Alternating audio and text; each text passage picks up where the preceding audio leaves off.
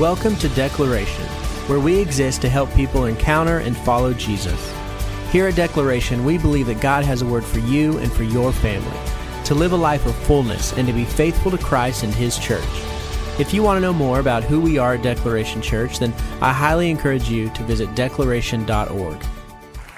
Man, what a great day. I want to tell you, there's so many things I've got to tell you today. I'm so excited about, but today I want you to know DNA is happening. If you are brand new to the church and you want to learn more about the visions, the value, just kind of, what the thing that's making our heart beat fast as a church and how you can get engaged into God's story here through Declaration. We would love for you to go check out DNA. It'll be right after this service, down that hallway, past the bathroom a little bit on the right. You'll see a sign down there. We would love for you to do that. It's going to be awesome. So let me just start here. Exactly this time last year, we, as a church, we engaged in what I believe to be probably the most defining, significant season to date in the life of our church. And we called it the Setting the Table Initiative. Setting the Table Initiative. In fact, the theme verse is what I read just a few minutes ago during the middle of worship. And I know every month, once a month, we talk about setting the table. Maybe some of you are like, okay, I'm kind of catching on. I'm hearing a little bit more about it. We talk about it. We hear a testimony from a family. We usually get some sort of update on what God is doing in and through the Table Initiative. But today, though it's hard to believe, we are at the 1/2 mark of a 2-year journey together of discipleship and generosity. I cannot believe it's been a year. Anybody, can you believe it's been a year? I mean, it's seemingly flown. Melody's back there. Yes, I can. It is flown by, but we are at the halfway point of setting the table. And so we're going to do a little refresh series just to kind of wrap our hearts around the messaging again, especially for so many families who have joined into this church family over the last year. We want everybody to know exactly what God is calling us to and making our heart beat fast for. And so we're going to do that. As we get going, I want you to watch this quick video right here. It'll kind of show you some of the vision behind it, and then we'll dive in. Here we go.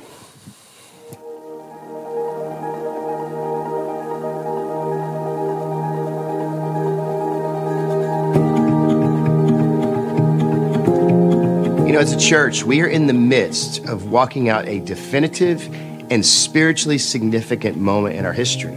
I believe setting the table is us taking part in a divine movement of God that will reach much further than the walls of any building ever could, and it will literally impact generations of people to come.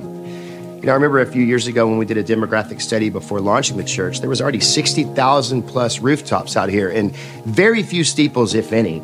And today, there's so many more houses coming, so many plans of new developments, more families that are going to move into this area. These are people that God wants to know how much that He passionately loves them, and He wants them at His table.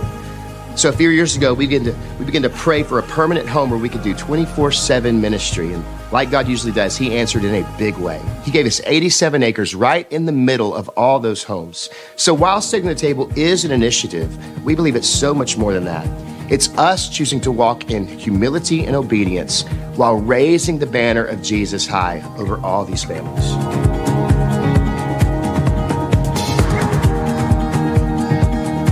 I think it's good to be a part of something that will maybe affect generations and generations to come. Setting the table to me, not only setting the tables for people that I don't know, for people that will come to this place that I might not ever see, but also setting it for my family and sowing seeds into them and sowing seeds into my children's lives that they might affect change for generations and generations to come. So last May, as a church, we walked forward in obedience, starting a discipleship and generosity initiative called Setting the Table. Setting the table, like we had never really experienced before, would lead us on a journey of radical generosity and irresistible hospitality. For 5 weeks, we heard messages from the scriptures. We walked through a devotional together as a church body, and we asked the Lord boldly what it would look like for each of us to take a step deeper into generosity and really into trusting Him and His plans. The initiative or journey had 2 goals. First, a goal of 100% engagement. We wanted everyone that calls Declaration home to grow in their understanding of living a Matthew 6:33 life, where we give back to God what is already His as our act of worship. We wanted everyone to experience His provision and blessing in a deeper way. Our second goal was that together, through tithing and sacrificial giving, that we would, in faith, give back to God a total of $5.8 million over the next 2 years. This would enable us to operate, but also seed a large amount of kingdom investment into building our new permanent ministry facility. So let's just take a minute and talk about what God has done. And let me just say, wow, I was blown away. We were all blown away by Commitment Sunday. It was such an inspiring day of celebration and joy and gratitude to God as we recognized all that He was pouring out over us in His love. I mean, He moved in the hearts of this church family in such a powerful way. Currently, 244 families are committed to just over $5.5 million in generosity over this next 2-year time frame.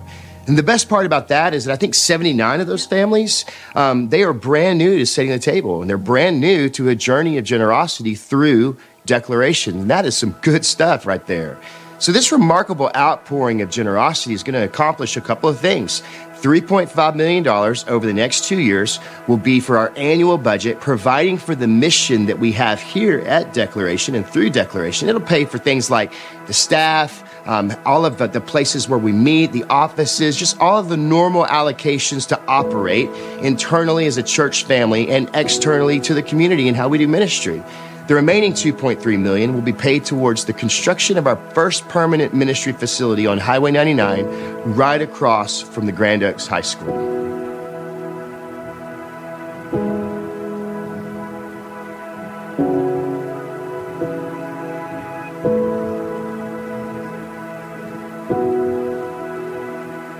Over this past year, through Setting the Table, God has been on the move. Oh my goodness, where do we even start?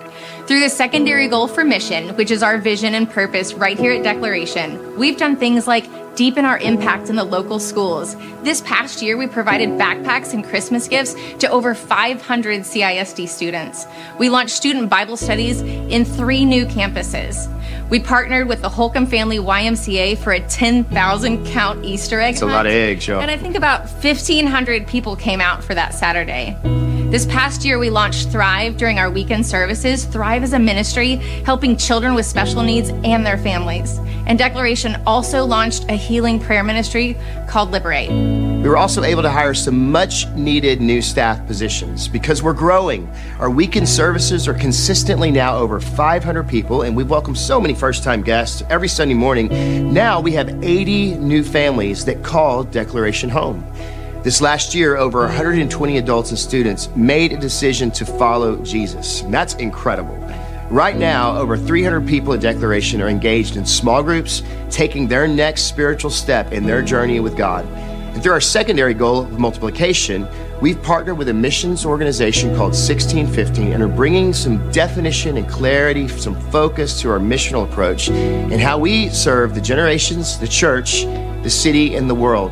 We simply call that our neighbors and nations. And last but definitely not least, hundreds gathered last October as we were able to break ground. Construction is happening, albeit a little slow, but we are well on the way of seeing that first permanent ministry facility right here in Spring, Texas. It's amazing. So where are we going? We're entering the midpoint of this 2-year discipleship and generosity journey, and God has only begun to show us what He has in store for us. We don't want to get routine or complacent about our progress. We don't want to stop seeking Him or listening to Him. In fact, we've been asking God boldly, what is He calling us to in this coming year? Like Abraham, we studied him last year during Setting the Table. God doesn't bless us so that we can stay still. He blesses us so that we can keep blessing others. Our primary goal in Setting the Table is still the same. It's that 100% of all those who call Declaration home would choose in generosity to prepare the way for the Lord and prepare to set the table for those in our community and around the world.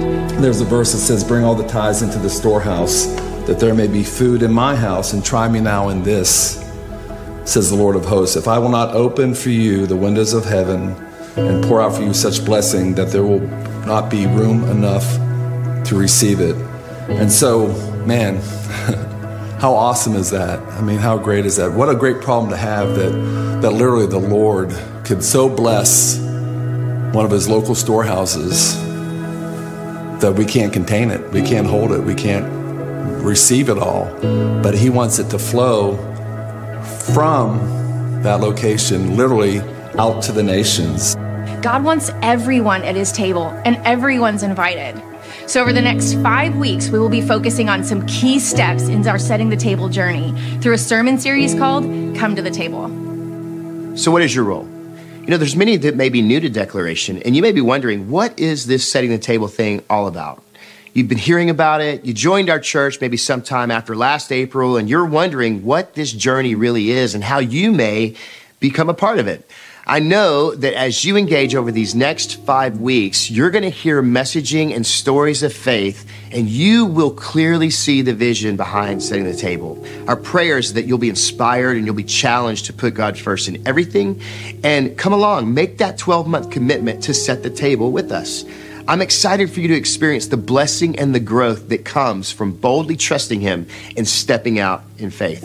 So it just became apparent to us that God was at work and he was moving in Declaration. And we had the invitation to be a part of what God was doing and join him in that work. So we just couldn't pass up on that opportunity. So when I hear the term setting the table, that means you're preparing a place. You're being intentional to invite someone to come along. And that's what God has called us to do. He's called us to be intentional and to invite others into fellowship with him and community with one another. Now, others of us made a commitment 1 year ago, and since then, perhaps this journey has been pretty difficult. Maybe you went to an entirely new level in your generosity, and you're still adjusting your life to it. Or maybe you've experienced job loss, unexpected financial hardship, and you found it hard. You find yourself wavering in, what do I do? How do I move forward? I want to encourage you to show the same faith now that you did when you heard from the Lord originally, and you made that initial commitment to him. Keep putting God first and trust him with the rest. For each of you, the next 5 weeks is about sitting in God's provision and asking him to help you finish strong. And I want to encourage you, don't give up. It's a way of keeping my promise. It's a way of saying, I trust you, and I want to walk that out, truly walk that out, to say I trust you, and I don't need to be in control. So here's an area of my life that I want to submit to you. And so for all of those things to be true, I have to finish strong, even though my circumstances changed. Now, lastly, others of us made our commitment to set at the table, and we may have had an increase in our faith and our finances this past year. It's not that keeping your setting the table commitment has been easy, because it likely has required a lot of sacrifice. But you're sensing the Lord may be calling you to stretch in faith even further, to take another bold step for him. And I want to challenge you to listen to God's voice there. Listen to me, church. These last 12 months have not been easy. They are the largest steps in generosity most of us have ever made. But as we look around, I think I can speak for all of us when I say that we are so grateful for what we are seeing him doing in and through us. Over this last year, God has been stretching and growing each and every one of us, and we do not want to stop here. It's not time for us to get complacent. We cannot stop. The message of the gospel is far too urgent. And as we're going to be studying over these next 5 weeks, he's going to inspire us and he's going to challenge us again. That's just who he is. He's always stretching us to take new steps of faith. And our prayer is that as individuals and as a church, we would find ourselves accepting the call to set the table with hope and salvation for the generations, the church, our city, and the world. Again, that the gospel may go to our neighbors and our nations. And one day, we're going to look back on the actions that we are taking today, and we are going to say that that was when God began to increase our influence in our city and expand our gospel impact in the lives of its people. This is the moment that we choose legacy as we set the table. Amen, everybody. Hey, real quick, can we honor, where's JJ? Are you in here right now? JJ and Daniel and Melody, all you guys who took, these guys do an incredible job bringing stories to life week in and week out. Can we just thank them for that? Appreciate that. Well, Adolf Menzel created a painting entitled Frederick the Great's Address to His Generals Before the Battle of Leuthen. This historical piece depicts Frederick's speech to his generals in December of 1757. If you saw the image, you would see a group of people gathered around, but right in the center, there's kind of a blank space on the canvas, right? And basically this piece was during the 7 Years' War before this famous battle against the Austrians. Menzel worked on it from 1859 to 1861, but he never finished it. The monumental painting contains the background. It contains the general standing in that semicircle I described, but the main figure of Frederick the Great was left blank. Tragically, Menzel's famous incomplete painting is a picture of a lot of people's lives. The background, career, interests, hobbies, pursuits, achievement, all seemingly complete. The faces of significant people like family, friends, colleagues, they surround, but the central and most important figure is left incomplete. And that's Jesus. See, Jesus Christ has been given a name that is above all other names and rightly deserves to be the focal point of every single one of our lives, right? Likewise, the centrality of Christ in life is the greatest need of every person. So may we not live in this crowded existence, so much so that we allow Jesus to be a blank figure in our lives. Now, with that story in mind, I want to begin with some questions this morning. Number one, do we live our lives in such a way that declares that Jesus truly is central? That he's our highest priority, that he's before all else? Do we love Jesus in such a way that our lives would declare that he is preeminent, that he is prioritized, most important central figure of our existence?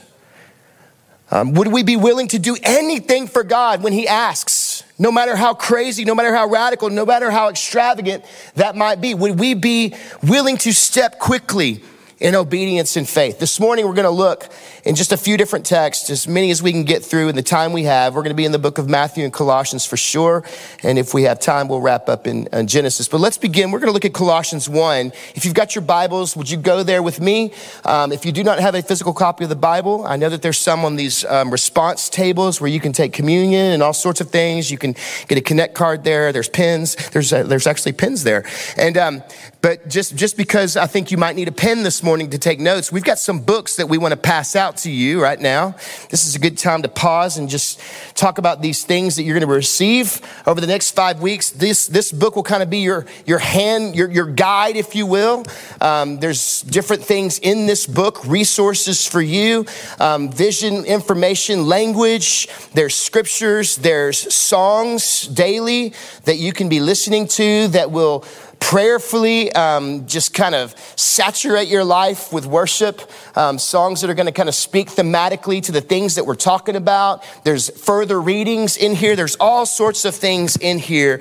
With that book, you're going to see this card. We'll talk about this later. This is not for now. It's not for today, but I'll tell you more about that later. I want you to know that as we're going through the table series, there's a place where you can take notes in that book as well. But our students and our kids are also going to be going through that. So our student ministry, Jordan, happy birthday, Lauren, by the way. And happy birthday, Pastor Sharon, wherever she is in the house somewhere. But we got a lot of birthdays happening. But the youth are going to be going through these things. The kids received their own little gift box today. They've got this calendar, this activity calendar that they're going to be going through. So all sorts of incredible resources in order for us to ensure that we are treating this for what it really is, which is a discipleship journey. It's a discipleship initiative. Last but not least, who doesn't love a free t-shirt? So if you did not receive an Everyone's Invited t-shirt, and maybe you're new to the house, we would love for you to get one of these t-shirts. It's in the lobby in the Connection Center. There will be someone there to help you get the size that you would like. And so please, if you did not receive one, we would love for that to be a gift for you, because we do believe everyone's invited, and we love shirts that start conversations. We want you to wear that out and about. We want you to be at HEB, and we want someone to say, what does that mean, everyone's invited? And that's your cue. Unleash, baby. Unleash, all right? So we're going to go to Colossians 1 this morning. Please go there with me. You can also go into your book there. The text is not in the book, but there are some questions there, all kind of stuff. So As we open Colossians 1, we're going to see Paul declaring the incomparable supremacy of Jesus. He's going to start in verse 1 by introducing himself like he usually does in his usual way. He states who the letter is to. It's written to the holy ones, to God's people in Colossae. He gives thanks for them because of their faith in Christ, because of their receptivity to the gospel, because of their love for people. He prays for them. Let's pick up in verse 9, and he says he's praying that they would be filled with the knowledge of his will in all spiritual wisdom and understanding, so that they would walk in a manner worthy of the Lord, to please him in all respects, bearing fruit in every good work and increasing, growing in the knowledge of God. Here's what I truly believe this morning. I am praying just as Paul prayed for the church at Colossae. I am praying these same things for the church in Spring called Declaration right now. Thankful for you. Kelly and I love you guys so much. And sometimes we love you so much that we can't leave you where we are. And we challenge ourselves in that same way. And so this morning, as we challenge ourselves on the centrality, the supremacy of Christ in our lives, just know that the things that we see Paul praying is the same way that we're praying for all of us here in the house. He's praying that they'd be strengthened with all power according to his glorious might, unto all for the attaining of the perseverance and patience, joyously, he says, giving thanks to the Father who has qualified us. Everybody just say, I'm qualified. Come on, man. God qualifies you. When the world tries to convince you you are disqualified or unqualified, it's not their voice that matters in the mix. God qualifies you.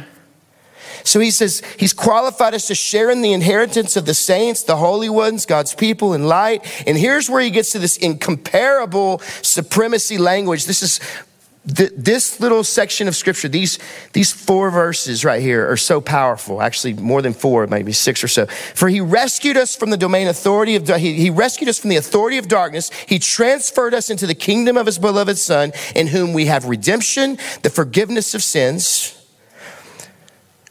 So if you have ever wondered what's in it for me, there it is.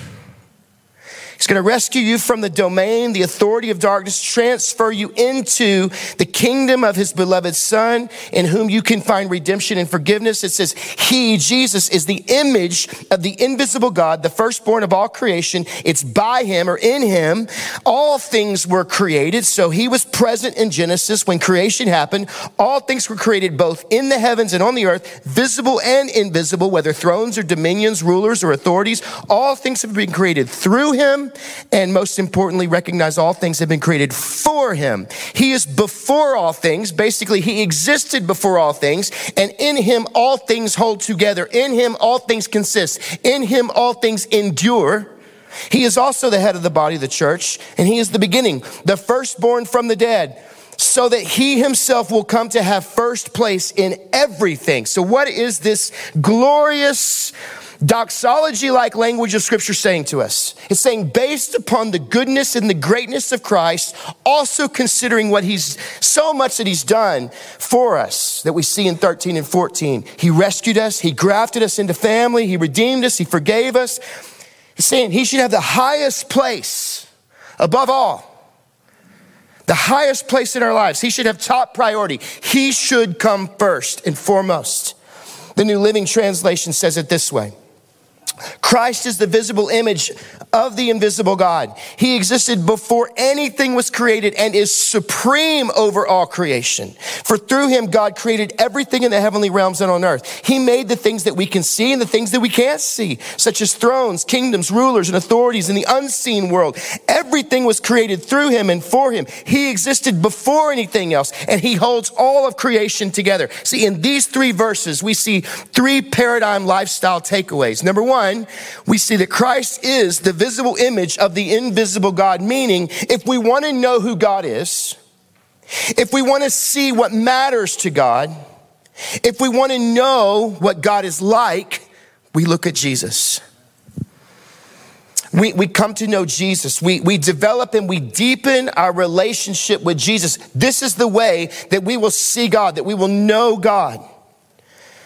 The word says that he's the image of the invisible God, and he was before everything, meaning he existed before anything.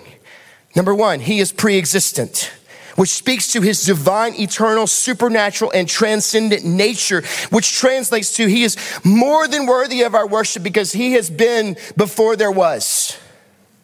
He has always existed. There is nothing above him. Paul tells us in the second part of verse 15 that he is supreme over everything, the New Living Language says. There's nothing above him. There's nothing more powerful than him. He is not only pre-existent, but number two, he is preeminent. Paul also says that everything was created through him and for him. And because everything was created for him, for his pleasure, for his purpose, because of his greatness and also for his glory, we must understand that we also were created for him. We were not created for the things that we tend to give ourselves to often. We were created for him. And because of his preexistence and his preeminence, he is to be, number three, our highest priority. Our highest priority. He must be first in everything. Nothing should take priority over him. He should always take first place. He should come first. In other words, as it pertains to our lives, Jesus is to be placed before everything. A couple years ago, we did a messaging similar. Actually, it's probably like 4 years ago. And there was a slang word in culture, and that was bae. We graduated from boo to bae. Anybody? Hey, boo, what's up? Bae stood for before all else. You know, some people say ride or die. That just sounds creepy to me, but bae, before all else. So he's before all else. Verse 18, Christ is also the head of the church, which is his body. See, we are the body of Christ. If he is the image of the invisible God, we are the image of him. In fact, we bear his image.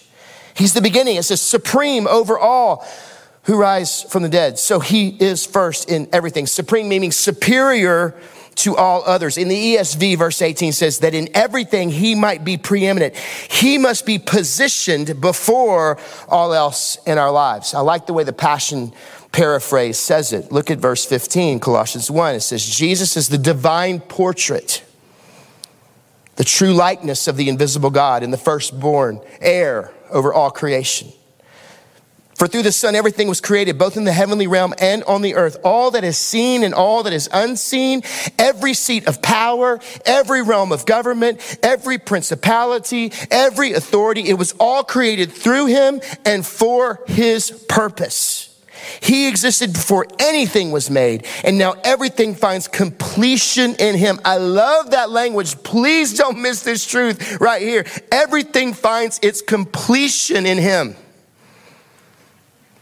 If you were an 80s fan and you watched a certain romantic movie where a certain very short guy who always looks taller in the movies said a certain line that made every girl's heart melt.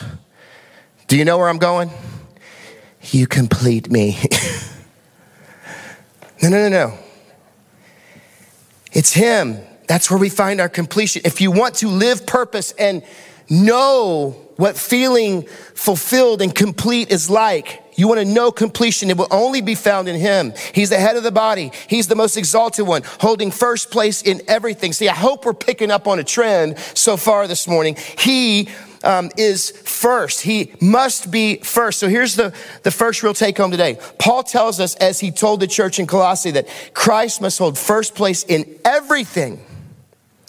Everything. Let me just give you a few examples. Our lives, our families, our hobbies, our careers, our stuff, our house, our time, our money, our relationships, our reputations. To say he holds first place in everything is to say he is the king of everything in our lives. So I want us to examine our hearts this morning just a little bit. Just kind of take a personal assessment here. Examine a few things. How do I spend my time? Think about the way that we're spending money today. Now, as you look at your heart, is he truly the king of your heart? Is he the central figure? As you look at your time, is he the king of your calendar? As you look at your money, is he the king of your pocketbook? As you look at your life, is he the king of your everything? Because let me say this, a 95 or 99% commitment to Christ is not enough. It's not enough. He's an all-in type of God. He wants it all, and he deserves it all. And please hear me say this. I don't for 1 second sit around thinking that any of us ever approach God by saying, God, I would like to offer you my last and my worst today. I don't think that's what's happening. I don't think that's what's happening. But I do want to challenge us. Are we offering him our first and our best?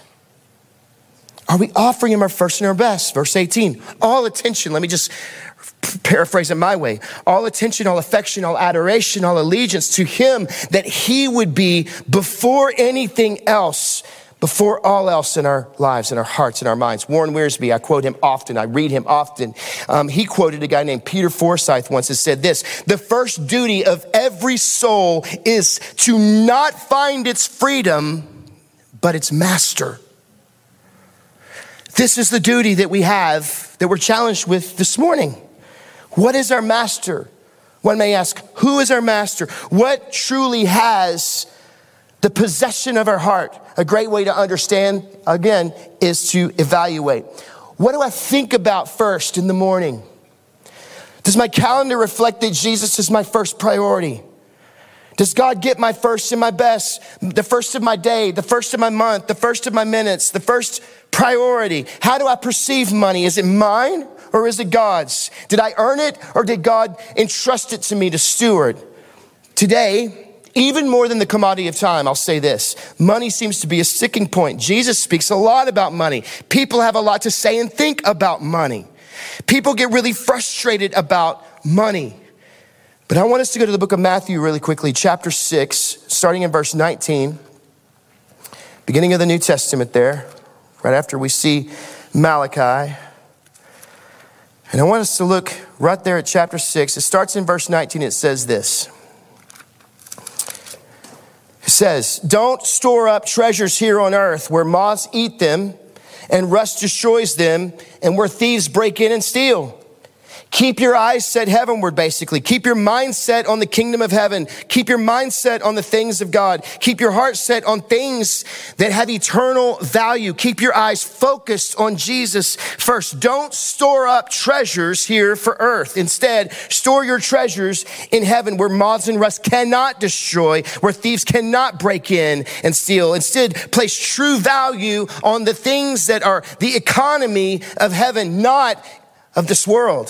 Place value on the things that God values, not on what man values. Place value on the things of the Spirit, not on the things that gratify the lust of our flesh. Now, here's something else to think about. Another part of that litmus test of what has our heart this morning. The things that we spend our time doing, the way that we spend money God has entrusted, we've talked about. Will these things last?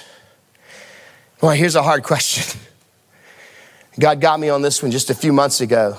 I don't even know if it's something I read or something I heard, but man, it started a spiral of thought process of my thinking. And how I'm spending my time and the money that God has entrusted to me. Will those things last?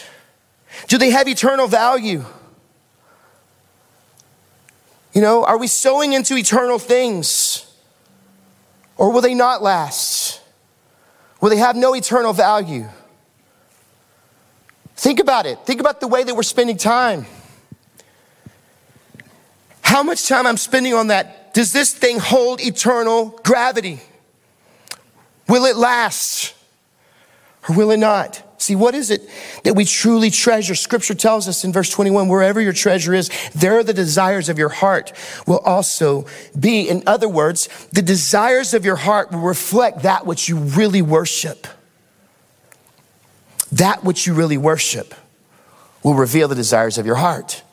See, I love how the Passion paraphrase reads again in Matthew 6. It says, don't keep hoarding for yourselves earthly treasures that can be stolen by thieves, that are not eternal in nature or value. Material wealth will eventually rust and decay and lose its value. Instead, it says stockpile heavenly treasures for yourselves that cannot be stolen, that will never rust, decay, or lose its value. For your heart will always, watch this, pursue what you value as your treasure. Here's the second thing I want us to see today. The passion of your heart is what you will always pursue.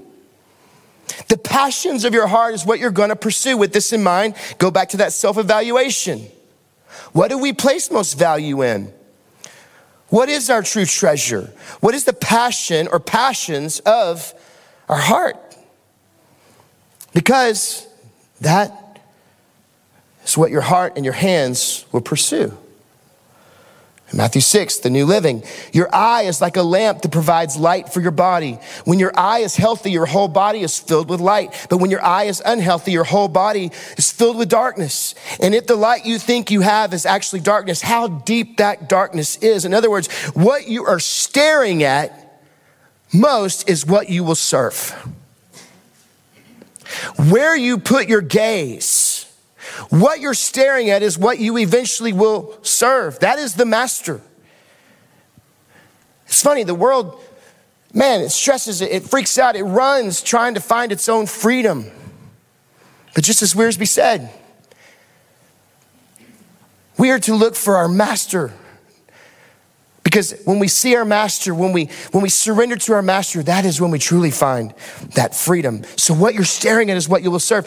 When what we seek and pursue is healthy, when our heart is healthy, our whole body will be filled with contentment. We will find deep satisfaction, fulfillment, completion. He goes on to say in verse 24, no one can serve two masters, for you're going to hate one and love the other. You'll be devoted to one and despise the other. You cannot serve God and be enslaved to money. Again, the Christian Standard Bible says this, you cannot be a slave to two masters. Since either he will hate one and love the other, he'll be devoted to one, despise the other. You cannot be slaves of God and money. The New American, you cannot serve both God and wealth. The New Century, you cannot serve both God and worldly riches or passions. Your heart cannot be divided in this way. You cannot worship both of these things. One of them you will despise, but one of them will have the fullness of your devotion. I like the way the New King Jimmy reads. That's cool, New King James. I'm sorry, I just edited it. Says this, no one can serve two masters, for either he will hate the one and love the other, he will be loyal to the one and despise the other. You cannot serve both God and mammon. I like the word mammon because of the way it translates. It's not necessarily just money or wealth. It actually translates to anything you personify as your object of worship. No one can serve both God and something else that you personify as your object of worship, that you personify as the place that only truly God deserves, right? He's saying, how could you worship two gods at the same time? Verse 24. Your heart's devotion and desire cannot be given to both God and something else. Which one will receive your love and loyalty? God or mammon? Because whichever one has your love and loyalty, whichever one has your devotion, that's the one that is your priority.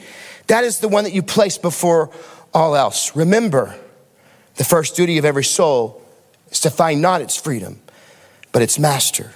So back to that personal assessment again.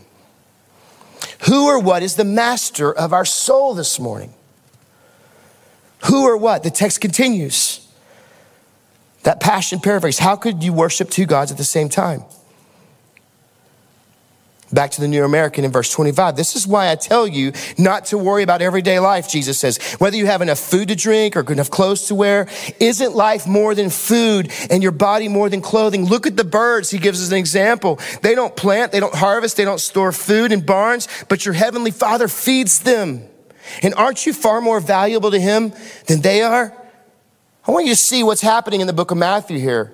What Jesus is saying, he's saying these birds, man, they don't create an identity wrapping their life around stuff and things. They don't live the identity all they do is they live into the identity that they were created for. They don't stress out and worry about where it's coming from next. They just live in the identity that they were created to live in. And they're taken care of. They're more than taken care of. Watch this. They don't focus on, mammon, but they always have enough manna. Come on. God provides for every detail. And aren't we far more valuable to God than they are. The book of Matthew keeps dropping knowledge on us through this series of questions. Look at 27. Can all your worries add one single moment to your life? And why worry about your clothing? Look at the lilies of the field and how they grow. They don't work or make their clothing. Yet Solomon in all of his glory was not dressed as beautifully as they are.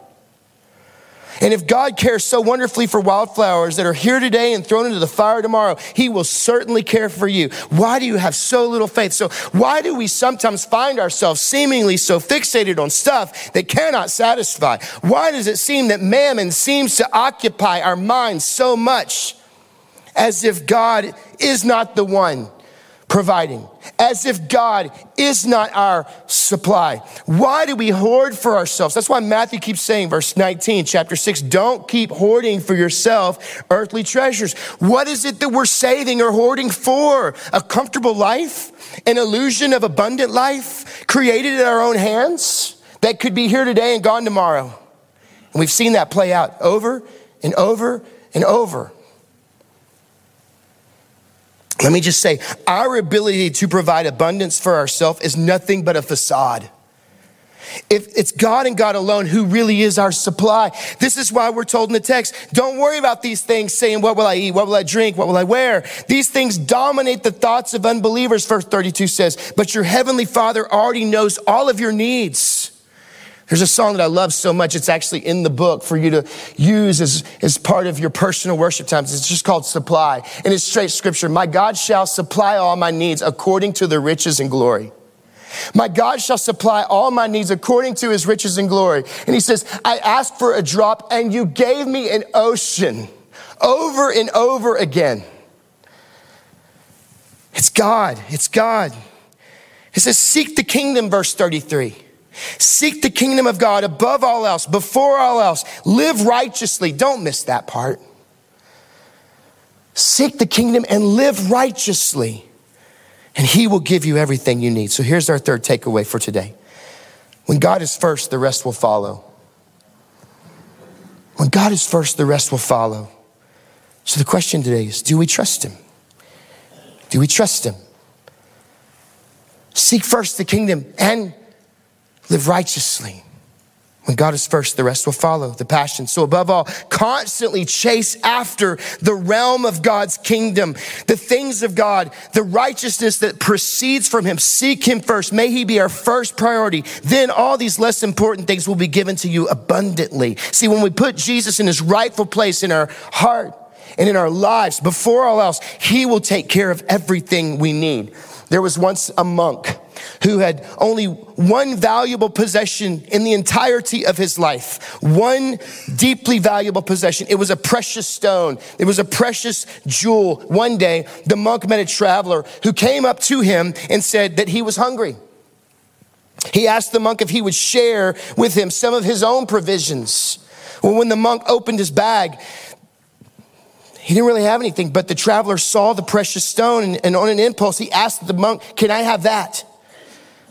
Amazingly, the monk handed over the stone. The traveler departed quickly, just overjoyed at this new possession that he had. He felt like for sure this is going to help. See, however, listen what happens. A few days later, the traveler comes back, searching again for that monk. He humbly returns the stone to the monk and makes a request.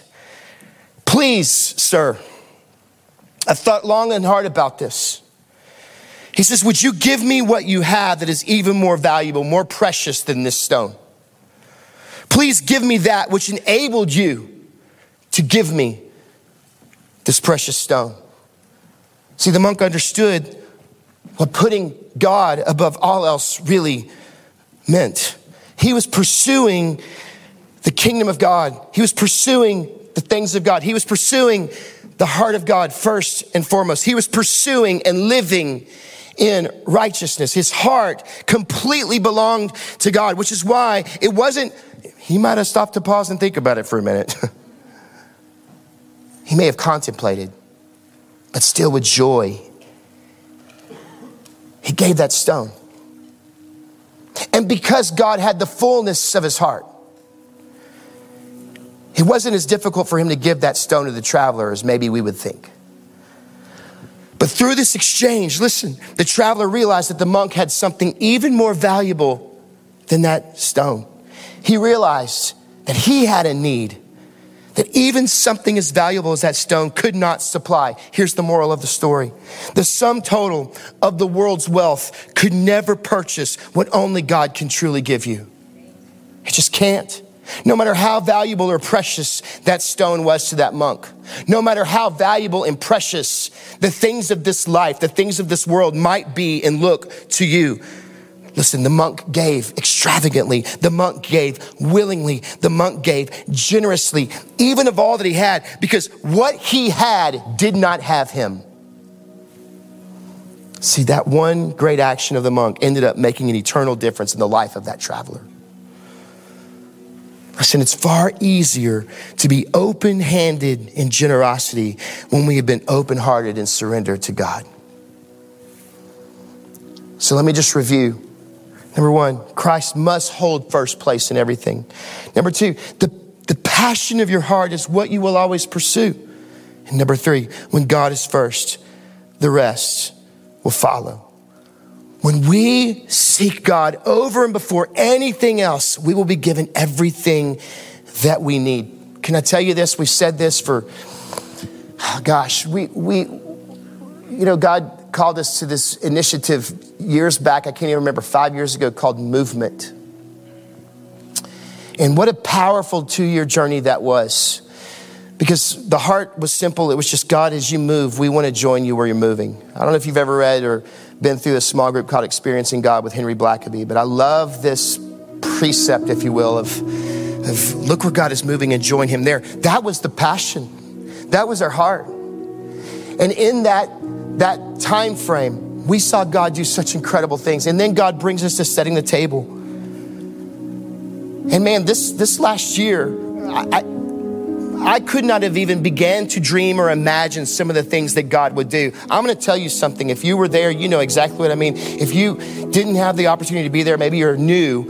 Last year, somewhere around this time frame, we stood on that property for the very first night. And some of us led the way with saying, here's what the Lord is saying to me, and I'm going to make a commitment. I have never been that more overcome with emotion, shy of the day that I married Kelly and shy of the day that I saw my kids for the first time with my own eyes. Standing on that property that God obviously gave to this church and seeing God's people worship there, I don't even have words. And I know it's just a testimony in spite of me, in spite of us, right? I know it's just a testimony of the kindness and the goodness and the greatness of God. We trust him and he gives us everything we need. It's in his time. I've been trying to tell him, hey, God, December would be awesome for that building. And God's like, yeah, well, hold up. I got more things to do. Hopefully it's not too much longer, more things to do. But you know what I'm saying? God is just moving in such powerful ways. And I don't want to miss it. I don't want to miss it. I know sometimes it's challenging to talk about things like dying to self and surrendering and seeking the things of God, seeking the heart of God, seeking the kingdom of God, making God first. I know it's challenging because, man, sometimes I'm pressing into some things that a little too, okay, back off, mister, whatever. I'm telling you, this is why we say things like we want it for you, not from you. Here's why. Because the greatest message over the last 5 years that we know that God has been screaming at us is this: it's your heart I'm after. It's your heart I'm after. God will take care of building his church. Can I tell you that? God will take care of building his bride and his church. We are to be faithful to him and faithful to do the things that he's called us to do and faithful to build one another. But God will build his church. God will provide for his church. But you know what? It's our heart that he's after. And so please make no mistake, over these next 4 weeks now from here, as we go through this journey together, I want you to know what the heart of this whole thing is really about. It's about our heart. It's our heart that he's after. It's our heart that he's after. Hey, would you pray with me for just a moment? We're going to stand and sing a song, and just a song of commitment. I want to remind you of the resources available to you. Please take those books. Bring them back next week. sometime on social media this week. If you're a Spotify user, maybe even we can figure it out for Apple users, but we're going to post a playlist of some songs that you can just kind of marinate on. You can worship with. And I want to encourage you day in and day out, do that. Utilize that book. Utilize those questions. Allow the Lord to speak. All I'm going to ask is that we remain open to him. God, what is it that you want to do? What is it you're saying to us right now? And so Jesus, I pray that when you see us, you would find us ready and waiting with obedience, first and foremost. God, that you would take full possession of our heart. God, that we would willingly say yes and amen. Hey, would you stand to your feet? Maybe the Lord is speaking to you. Maybe you've never surrendered your heart and your life to Jesus. And right now, I just want to encourage you. The Bible says, call upon the name of the Lord and you will be saved right here, right now. Can I tell you, this is one of the most important moments of the whole morning. And for somebody, maybe for multiple people, God wants to speak to you. He wants to change your life. And so those of us who know Jesus personally, would you just begin to pray right now? And if you're here and you do not know Jesus, I just want you to pray something with me that sounds like this. You can pray it out loud if you feel comfortable, or just pray it in your heart. It's okay. But if you want to invite Jesus to take over, if you want him to have the fullness of your heart, would you just pray, Jesus, you can have it all. Take every part of my life. You created me for yourself. And so I surrender to you. And whatever it is that you desire, God, give me a willing heart to say yes and amen. Thank you for your love and your forgiveness. Empty me of myself and my past and fill me right now, I pray, with your Holy Spirit. And I pray all this in your name, Jesus. Hey, with your eyes closed, if you prayed that prayer, would you slip a hand up and let me see who I'm just praying for this week? Thank you. I see. Thank you. Thank you. Who else? At least 3 of you. That's incredible. Church, can we praise the Lord for that? Listen, if you prayed that prayer this morning, I would love, please do this. Would you please fill out that Connect card and let us know so that we can reach out to you and encourage you today. Sometime this week, one of our pastors is going to be reaching out. We just want to encourage you, no hassle guarantee. You didn't join a church today. You didn't join a religion. You surrendered your life and your heart to Jesus completely. Praise God for that. Come on, church. One more time. Thank you so much for joining us today. Maybe today you need to take the next step in your faith, whether that be giving your life to Christ, or maybe you would like prayer and need to be contacted by one of our pastors. In the podcast description, you will find a link to our website and a link to an online connection card. And if you feel led, there will also be a link there where you can give directly to the ministries of Declaration Online. We would love to hear from you. God bless you and have a wonderful week.